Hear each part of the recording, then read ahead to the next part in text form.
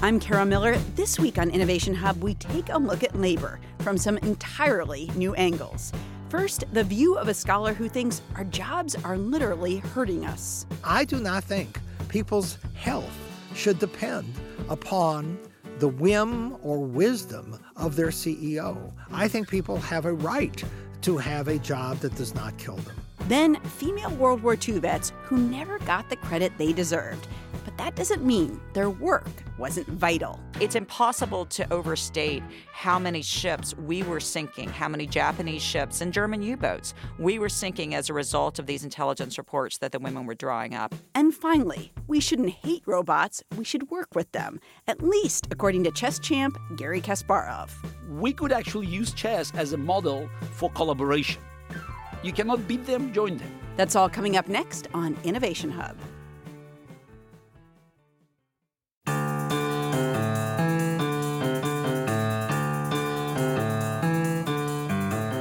Welcome to Innovation Hub. I'm Kara Miller. In 1984, a labor reporter named Robert Levering and an editor named Milton Moskowitz wrote a book that made a big splash. But the splash may not have been quite big enough. The book was called The 100 Best Companies to Work For in America, and it became a bestseller. And they found then that the companies on the Great Place to Work list outperformed the companies that weren't on that list. Jeffrey Pfeffer is a professor at Stanford Graduate School of Business who says study after study has shown that good workplaces are better for workers and for companies' bottom lines. And it is nonetheless the case that companies haven't emulated those practices. So we've known about this stuff for 30 or 40 years. We've known the health effects of workplace stress for decades, and we haven't done anything. Pfeffer says the costs of not doing anything are tremendous. He's the author of the book Dying for a Paycheck, which this time of year, right around Labor Day, seems particularly salient.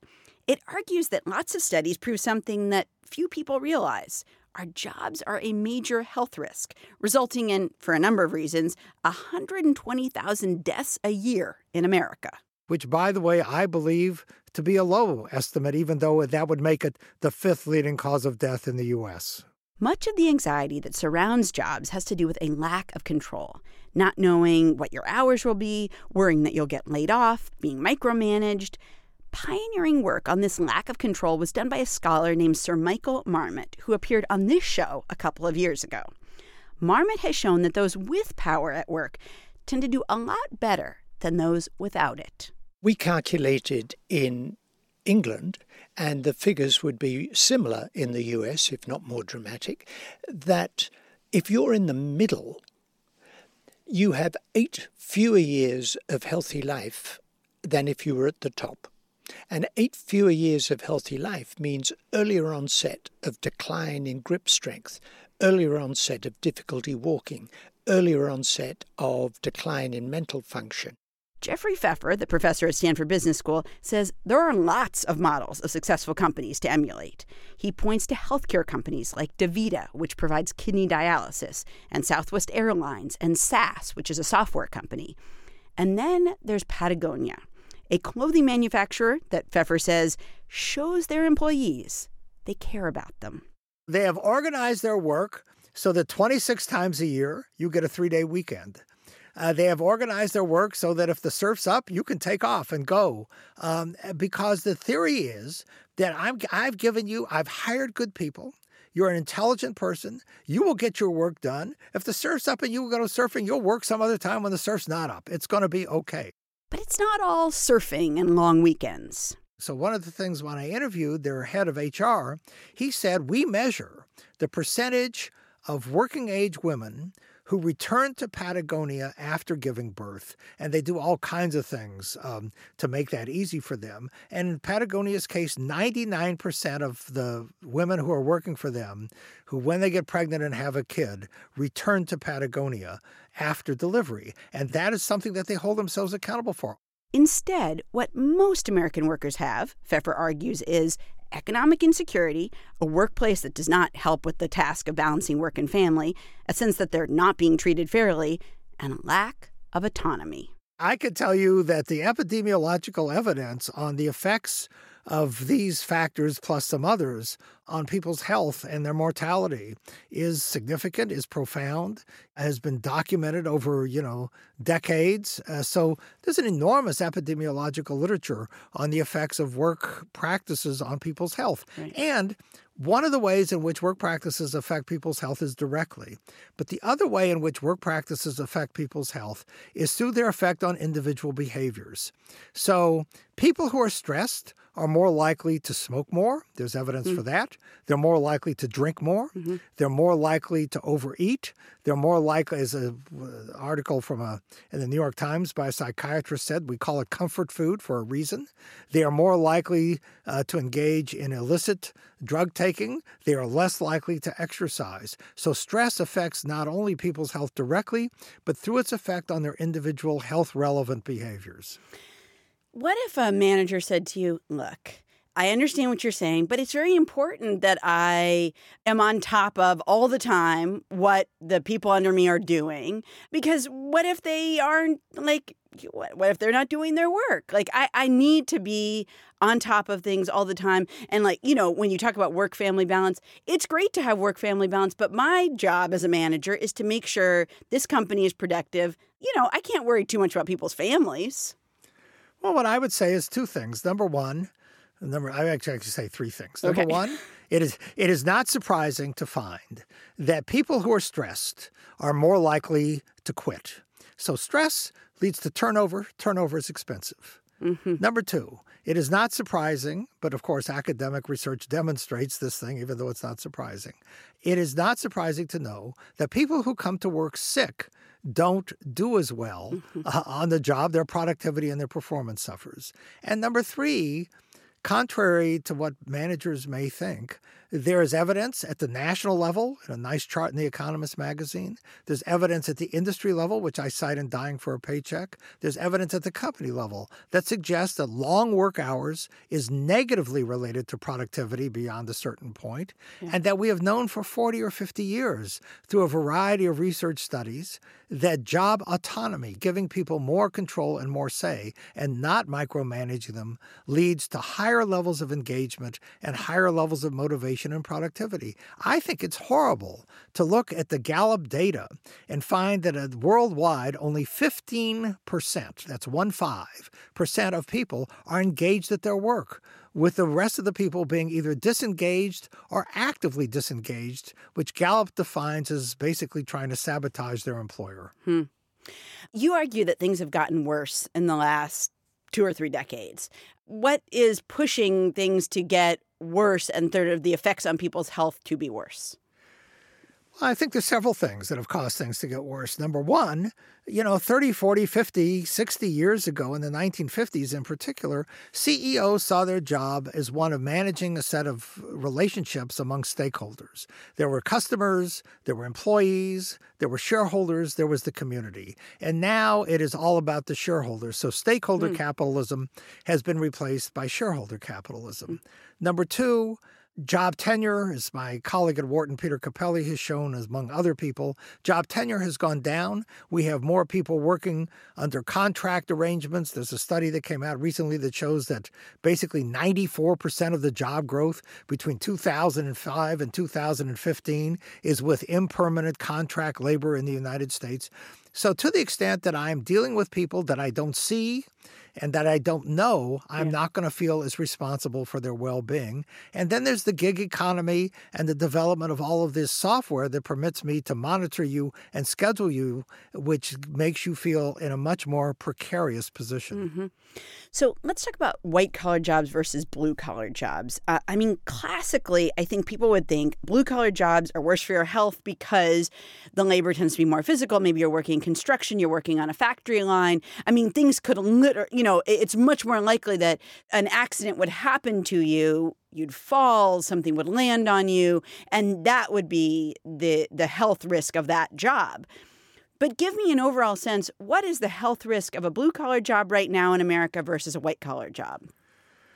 Well, ironically, the health risks that you just described of, accidents or chemical spills, That's right. the Occupational Safety and Health Administration has largely taken care of those. And so the death toll and the illness toll from those have gone way, way down. The Occupational Safety and Health Administration, which I've talked to, understands very, very well the psychosocial risks, for instance, of workplace stress, as does the UK counterpart of OSHA, which would be the Health and Safety Executive. And they just had a report out recently on the tremendous number of workdays lost to workplace stress. So while OSHA and HSE have understood the consequences of workplace stress for various reasons, including governments and politics and funding, they have not been able to intervene. So at the moment, I see lots of pain, even in the Silicon Valley.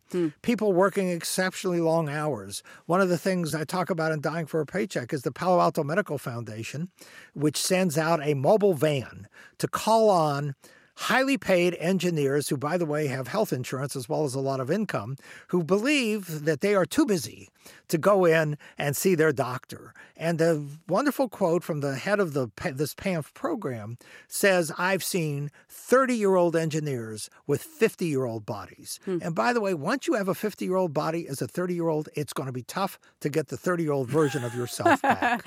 I'm Kara Miller. You're listening to Innovation Hub. I'm talking with Jeffrey Pfeffer, author of Dying for a Paycheck. He's also a professor at the Stanford Graduate School of Business. So you write about the CEO of the insurance company Aetna and how Aetna changed its approach towards the health of its workers. Talk about that and talk about what prompted them to do that. Well, the CEO of Aetna had two, I think, life-changing experiences.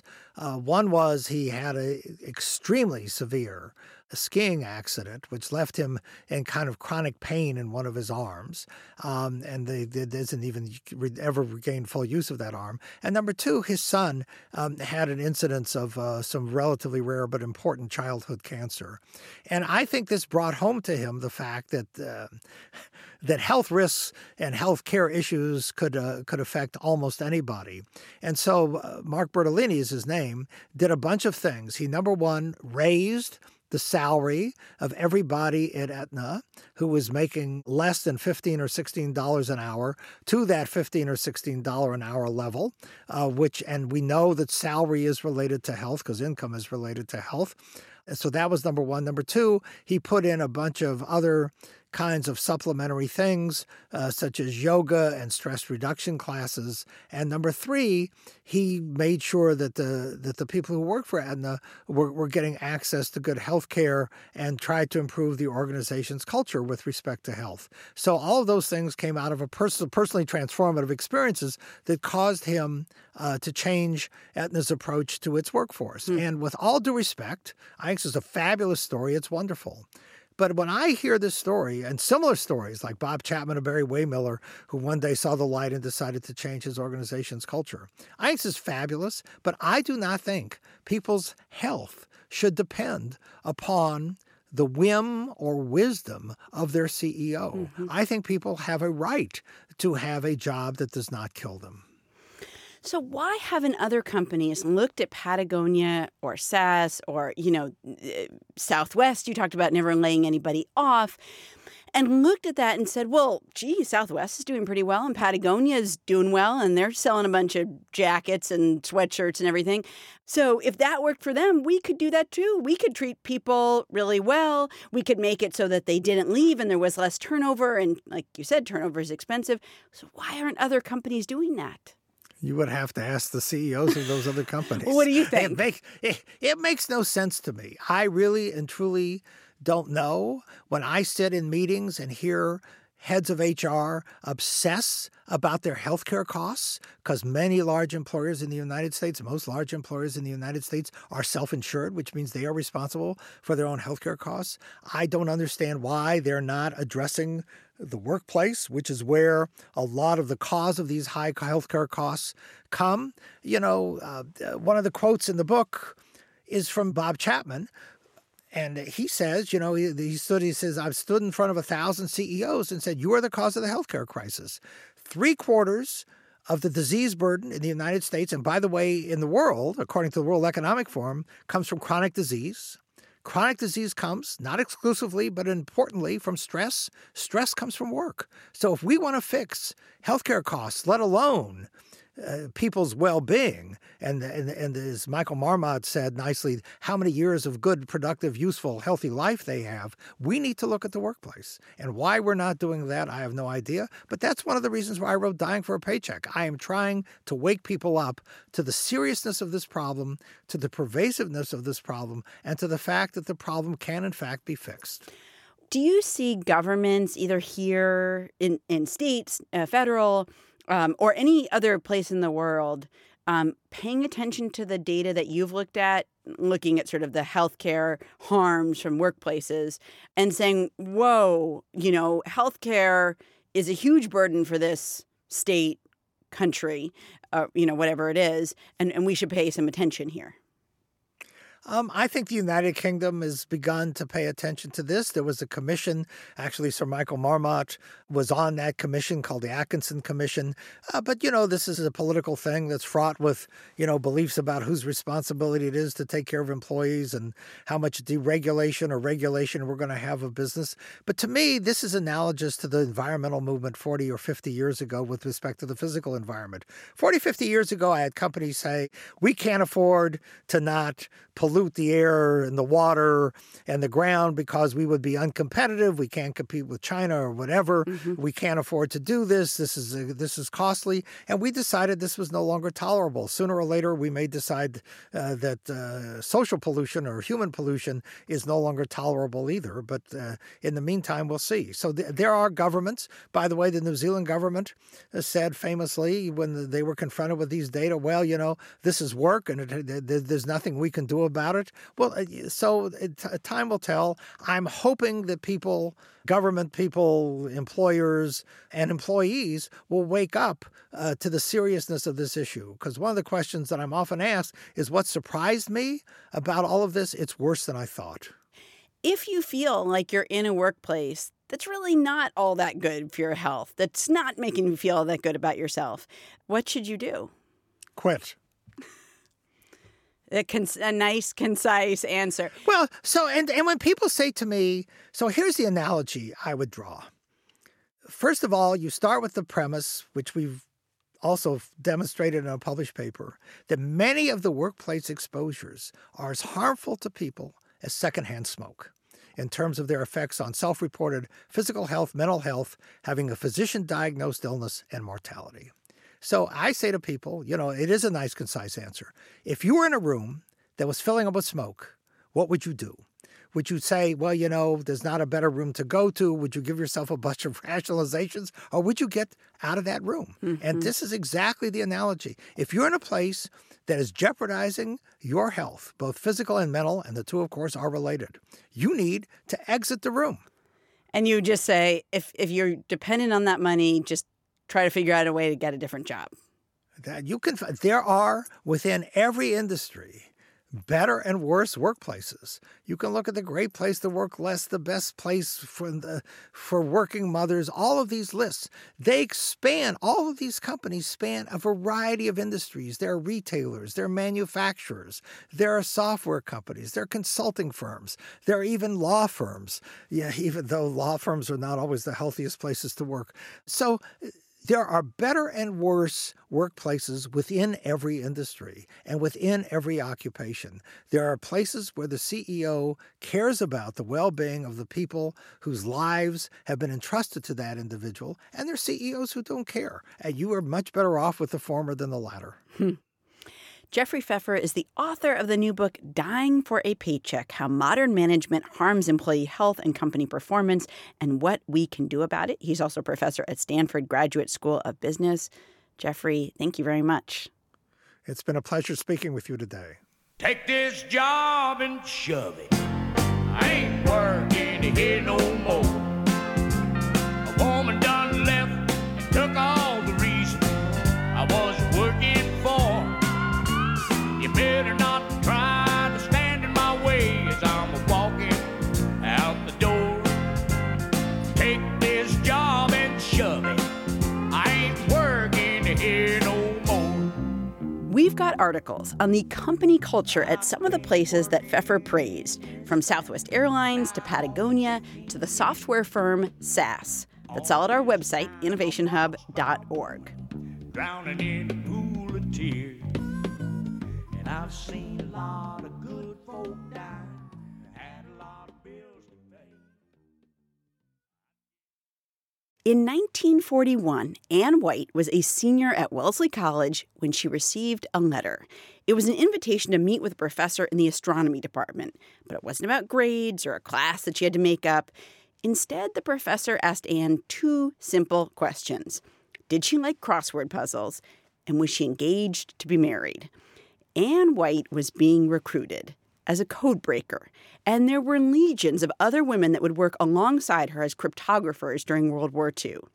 The importance of code breaking in that war is pretty well known, but the fact that so many of the people who were actually breaking the codes were women is not. In a week when we think a lot about labor and what it gets us, this is a story of labor that went mostly unnoticed for a long, long time. Liza Mundy is the author of Code Girls, the untold story of the American women codebreakers of World War II. Liza, welcome to the show. Oh, thank you so much for having me. It's great to be here. So, why did these secret letters that I was just talking about, why did they start being sent out? And how did the military initially know who to send the letters to? That's a great question. So the reason that the letters started going out boils down to basically the surprise attack at Pearl Harbor. Okay.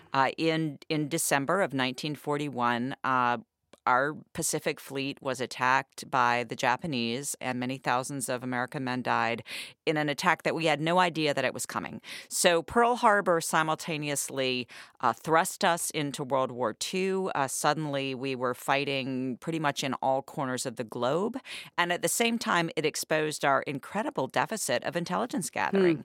And it's so hard to kind of cast our minds back to that time. We have 17 intelligence agencies in Washington now, but we had nothing back then. And so the fact that it was a surprise caused a lot of finger pointing in the U.S. Navy and the recognition that we had to ramp up our intelligence gathering instantly and specifically our code breaking. So the U.S. Navy reached out to the Seven Sisters colleges and some other women's colleges. Let me just stop you right there. Yeah. Why reach out to women's colleges? Why not reach out to Harvard or Rice University or what? Like, why women's colleges? Well, that's what the Navy had been in the tradition of doing before the war. It would reach out for its intelligence officers to Harvard and MIT and Yale, like to turn to the most elite schools.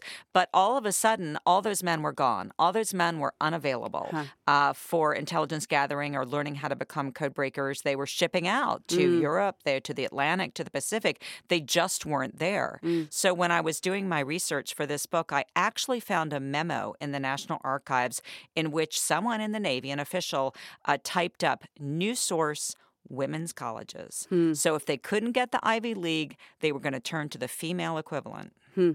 So after the women were recruited, and, a lot of people were recruited in college, so they're not done with college yet. They get this kind of secret letter in the mail. They visited often a professor at the college who was kind of the clearinghouse for these women who'd gotten these secret letters. And they were taking these also secret courses in cryptanalysis. They were not supposed to tell anybody what they were doing. How can you have a secret life where you're taking classes and nobody knows what the class is about and what work you're doing for? How can you possibly keep that secret? Right. So they were taking classes at night in locked classrooms. At Wellesley, the class was taught in the astronomy observatory, which is kind of set off from the main campus. And the thinking was that if there were lights on at night in the observatory, nobody would really question why. At Goucher College, they were taking classes, the young women, in a locked classroom at the top of Goucher Hall, again at night. So you can't have the enemy know that you're working their code system or that you've broken their code system, because the enemy then will change the code system. But ironically enough, it turned out to be easier for women to keep the secret. When they came to Washington, they were told that if anybody asked them what they were doing in these top secret compounds where they were working, that they should say that they were secretaries and that they sharpened pencils and filled wastebaskets. And because they were women, people believed that the work they were doing couldn't possibly be interesting or important. And how hard, you talk about these classes that are really secret. How hard was what they were trying to learn and what they were trying to do? It was really hard. I mean, when I was doing my research, I read a lot of the training materials, which still exist in the National Archives, and I could understand the principles of what they did. And certain kind of elementary steps, like one of the first things you learn to do is take what's called a frequency count. And you understand that the alphabet has certain mathematical properties. So in the English language, there are certain letters that appear more often than other letters like S and T and E. There are certain letters that appear together a lot, S and T or EST or ION. Right. And they learn how to sort of study the behavior, the mathematical behavior of language. So if those letters get scrambled and all of a sudden they're seeing a cipher in which Z appears frequently, then they might think, well, maybe Z is E.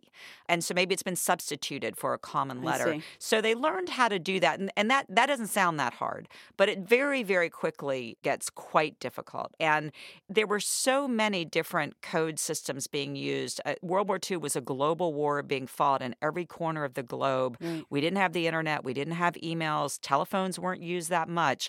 So all of the commanders were communicating with their troops via radio, and all that was being encrypted by different systems. So it was fantastically complicated, is all I can say.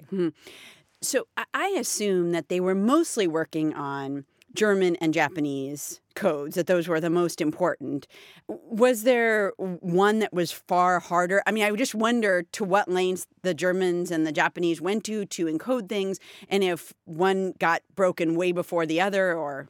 Yeah, well, there was one that got broken before the war by a woman, a graduate of the University of Buffalo, Genevieve Grochin. She broke this incredibly important code that was being used by Japanese diplomats who were stationed in Europe. They were communicating back with Tokyo. So ironically enough, this was our best intelligence coming out of Europe because they were hanging out with Hitler and Mussolini and other Axis leaders. So one of the incredibly important pieces of intelligence we got from that code system, the Japanese diplomats were invited to tour the coast of France, and they reported back in detail on where the coast of France was well fortified and where it wasn't. So when we were planning the D-Day landings, we knew that Normandy would be a better place to land than other parts of the coast. So that's the kind of intelligence we were getting for our own strategic planning. You're listening to Innovation Hub. I'm Kara Miller. I'm talking with Liza Mundy, the author of Code Girls, the untold story of the American women codebreakers of World War II. I just wonder if you kind of take a step back and you think, of being a military leader or being a government leader in the early 1940s, and you have this incredibly important job, cryptography. Now, I know, as you said, men are off fighting, and so there's not a lot of men around who can help, but, women don't run anything, right? They don't run the government. They don't run the military. They don't, run almost anything in the U.S. at the time. Why trust women? Why believe that women could take on a job that is clearly so crucial? Why not keep back just some of the men who could have gone to the front? Well, necessity is the mother of inclusion, right? I mean, to a certain extent, we didn't have a choice. But I would say at the beginning of this effort, there was some skepticism about whether women could do the work and whether women could keep a secret. So at first, they brought in women, but they did have male officers who were in charge. But as the women proved that they could do the work, and you had 22-year-old women who were breaking Japanese military code systems and compiling intelligence report every day for the U.S. Pentagon. As the women proved that they could do the work, they brought in more and more women and shipped the men out to sea. And often the men were supplementing their efforts in the theater of battle. So the men were sort of doing it in the field. The women were doing it domestically in Washington. And ultimately, there were 11,000 women or more doing the work largely in the Washington, D.C. area. But the women did have to prove that they could do the work. And the women who joined the Navy, they would become lieutenants. They would become naval officers. They would be trained to shoot pistols because at the Naval Code-Breaking Compound, there was a pistol on every desk in case anybody broke into the compound. So the women were taught to shoot. I read memos, where male officers were discussing, like, God, can we teach these women how to shoot? They didn't have any clear regulations, so they decided, well, we got a pistol range, so yeah, let's teach them how to shoot. So they were sort of making it up as they went along and as the women were proving what they could do. Was the Pentagon and maybe government officials, were they quickly convinced that, yes, women are up to this task, even though we may have had some questions beforehand about whether they were or not? Absolutely. Absolutely. One of the women who was breaking Japanese army codes that told the location of Japanese troops, this was called Order of Battle. It was really important intelligence for the U.S. military. She said, we broke those codes and we wrote up an intelligence report every day, and the Pentagon would send officers basically breathing behind our neck, telling us what they needed and telling us to hurry up. So the military obviously had complete faith in the intelligence because we were sinking. It's impossible to overstate how many ships we were sinking, how many Japanese ships and German U-boats we were sinking as a result of these intelligence reports that the women were drawing up and the breaking of messages that foretold where Japanese supply ships and Japanese naval ships would be. That intelligence would go to an American submarine commander who would be waiting when the ship appeared on the horizon. It was always in the right place at the right time. And we just sunk thousands and thousands of ships.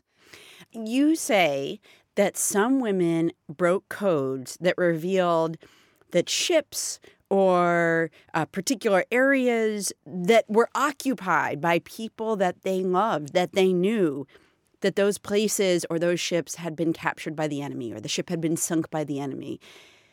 I mean, that just seems traumatizing to figure something like that out.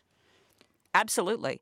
One of the women in my book was, she rose to become a lieutenant. She was what they called a watch officer. She was heading the shift at the Naval Code Breaking Compound when they broke a message saying that her own brother's ship out in the Pacific was being targeted by a kamikaze. Of course, the kamikaze raids toward the end of the war were terrible. And she assumed that her brother was dead. She later told her son that the only thing she could keep doing was her work.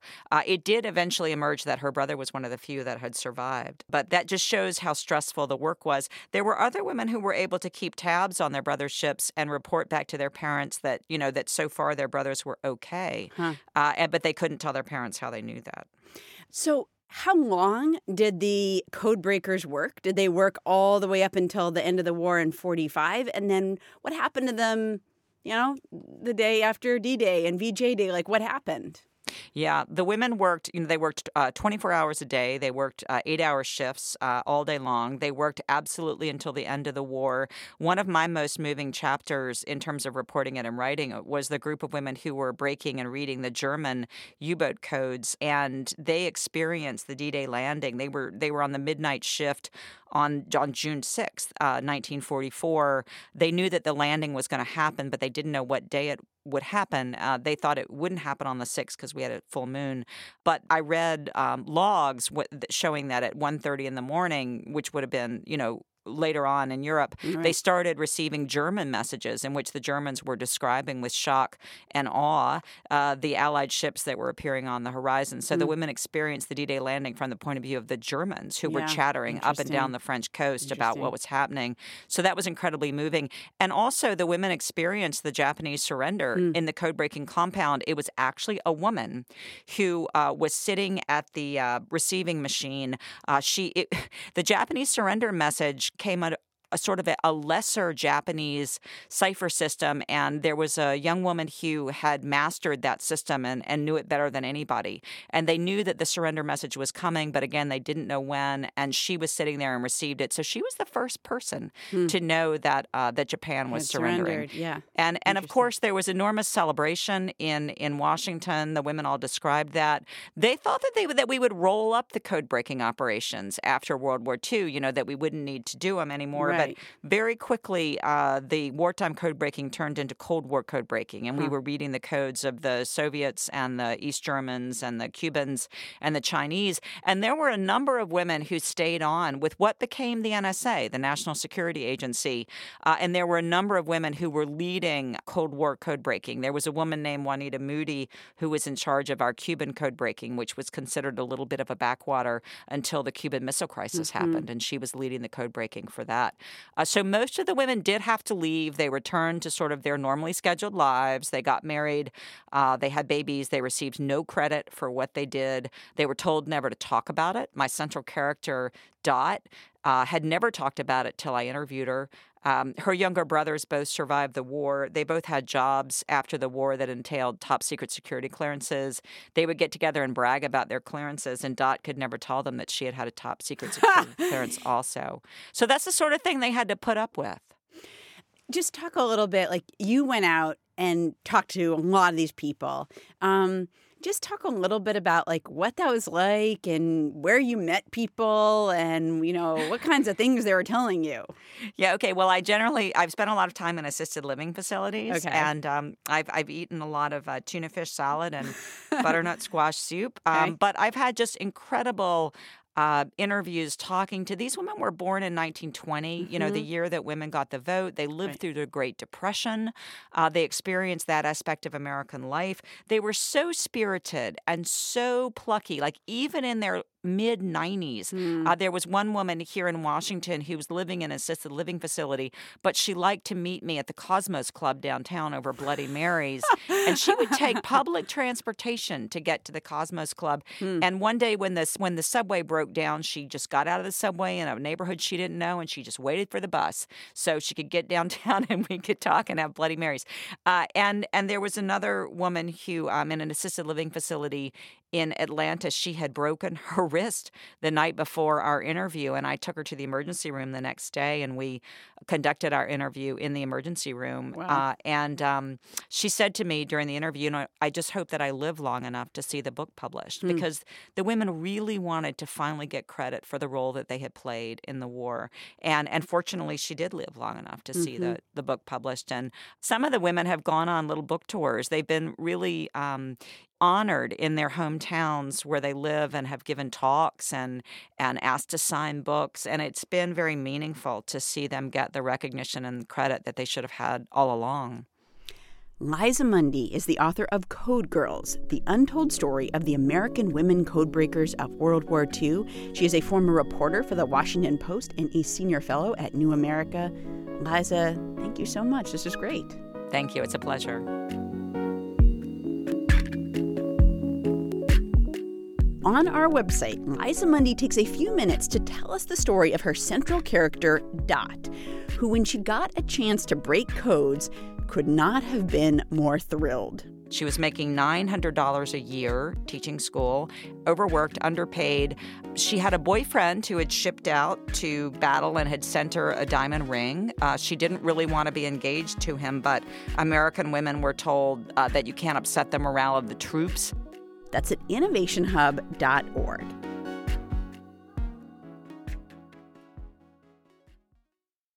Long ago, Garry Kasparov had a showdown with the future, and the future won. Now, keep in mind, Kasparov hates losing. For nearly a 30-year span, he was ranked the top chess player in the world for all but 3 months. And even thinking about old games or moves that he missed decades ago annoys him. Which is why, for many, his matches against the IBM computer Deep Blue in the 1990s held so much importance. A month after his 1996 match against Deep Blue, he wrote about, quote, a new kind of intelligence across the table. That intelligence is now across all of our tables. Kasparov writes about this intelligence, its implications for us and the jobs we do, and why computers might be our partners rather than our foes, in his most recent book, Deep Thinking, Where Machine Intelligence Ends and Human Creativity Begins. And one thing to note, as Kasparov pointed out to me a few months back when we spoke, he did beat Deep Blue in a series of games before Deep Blue turned the tables the following year. Still, Deep Blue's ability early on to steal even one game from Kasparov sent a signal. The fact that Machine could beat a reigning world chess champion under normal tournament conditions, that was already an indication that the rest would be just a matter of time. It's like a sign on the wall. Why do you think that you're facing off with Deep Blue has such kind of cultural resonance and gets talked about a lot? And it's kind of not even the specific game, but it's like this signpost, right? From the beginning of computer era, there was a belief that chess could serve as the ultimate test for machines' intelligence. And also, the game of chess was always seen as a nexus for human intellect. So that's why machine facing humans in chess and winning this battle, that's definitely could be a revolutionary moment, is a watershed moment. And of course, the matches in 96 and especially in 1997, they were quite unique because it was just the beginning of this new era. The technology was introduced in our daily life. So people had very little access to technology before. Many did, but still, when you look at the big numbers, it was just, the grand opening. And I think the match in 1997 played a huge role in changing people's view about technology. It was a very annoying moment for me, but at the end of the day, if I have to think back whether it was my curse or my blessing that I became world champion when machines were really weak, and I ended up my professional chess career when machines were unbeatable, I think it's more like a blessing because I was part of something unique, a unique experiment, and having a choice between being the first world champion to duck this challenge or to get into that and to lose. Right. I'd rather prefer the latter. You could have come away from your experiences with artificial intelligence just kind of, wanting to get as far away from AI as possible. But that's not really what you've done. You speak a lot at places that use AI, like Facebook, like Google, like hedge funds. What made you so interested in AI, even beyond chess? First of all, when we say AI, I always ask people to be more precise about the meaning, because if you ask 10 experts about meaning of AI, you may end up with 11 different answers. Yep. And personally, I prefer augmented intelligence as the definition. And the reason why I was so engaged, still so much engaged in this debate, which is very much philosophical debate at this point, that is, I realized that while, after my match with Deep Blue in 1997, that while the rest of this fight against machines would be over fairly soon, so we could actually use chess as a model for collaboration. You cannot beat them, join them. And I came up with a concept that I called advanced chess, where we could have human and machine teaming up, playing against another human and machine. So we found out something quite interesting is that it's not about the strengths of the player who is teaming up with the machine, but it's more about the interface. It's about the process. Because machines are so strong today, that is, you don't need a very strong player to be a partner. Somehow it could even be a liability because strong players, they tend to play their own game. They don't want to recognize the fact that in many cases machine is just superior. But it's about a good operator, someone who could add these hints of human knowledge when it's required and to make sure that a machine doesn't lose its path in certain situations where machine knowledge is not sufficient. So the formula that I drew out of my personal experience and my contemplations and analysis is that a weak human player with average machine and superior process will always dominate in the game against stronger player, even stronger machine, but inferior process.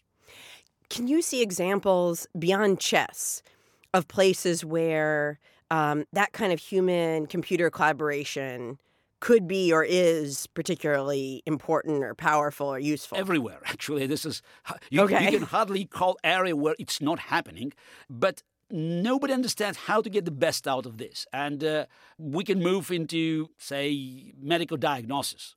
So we know that machines are getting better and better, though there's still the sub-areas where machine could not provide the best answer. But if you apply the same formula into this area, so you'd rather have an experienced nurse working with an algorithm than a top professor who will always be tempted to challenge machines' assumptions.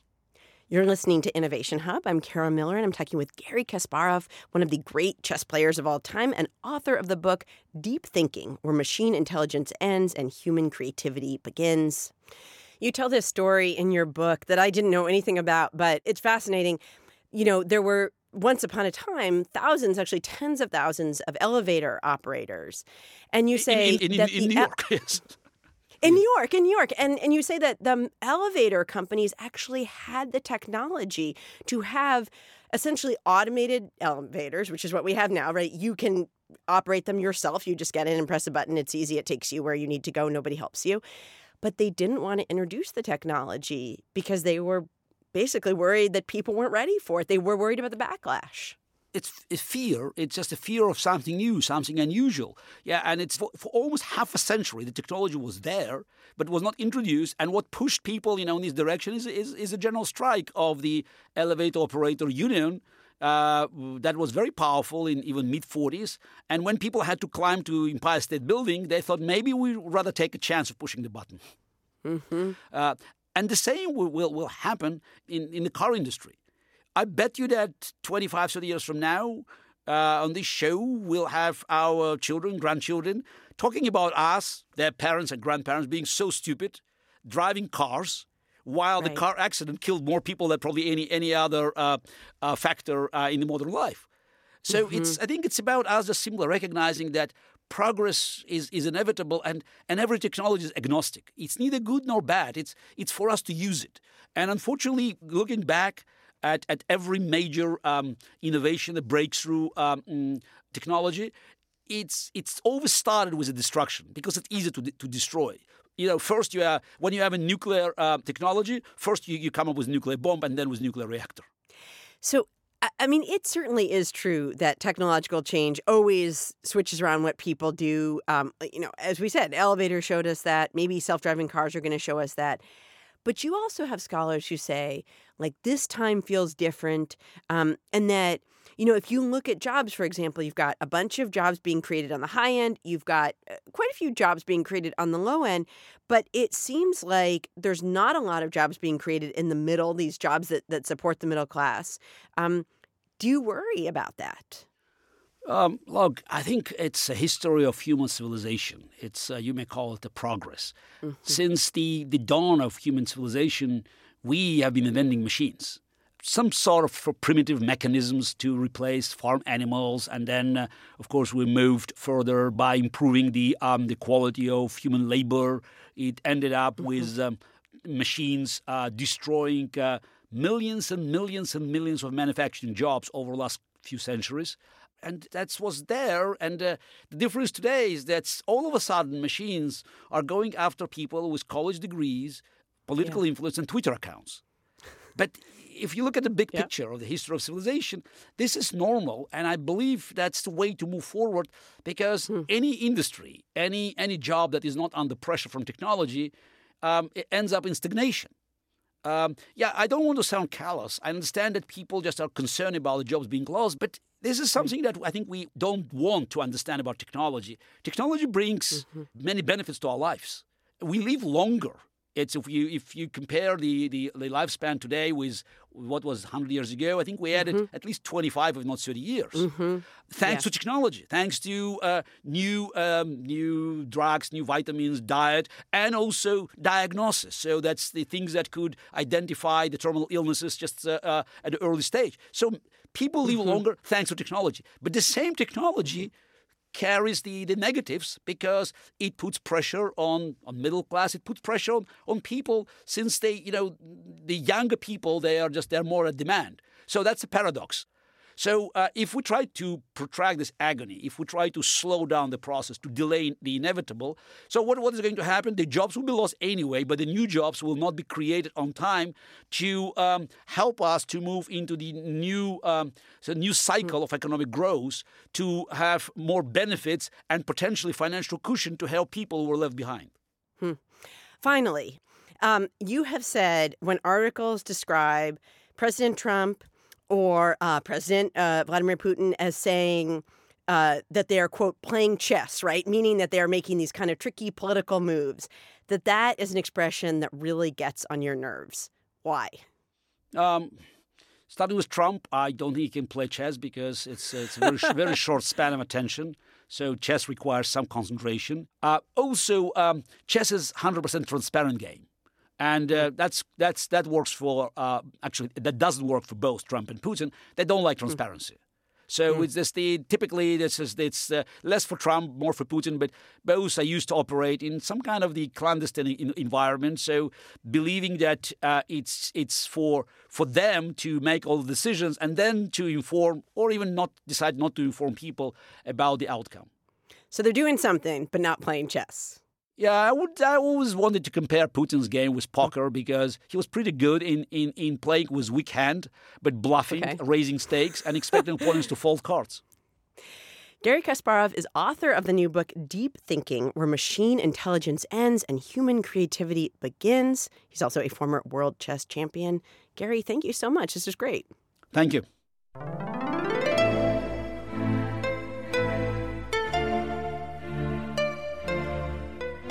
At the beginning of this conversation, we talked about Kasparov's match against Deep Blue about 20 years ago. people still debate whether it was a fair fight. We will have a link to a video from ESPN Films in 538 analyzing the match. It's on our website, innovationhub.org.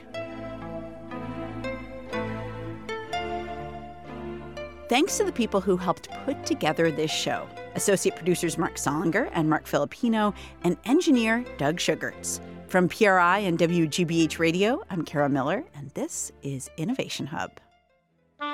PRI, Public Radio International.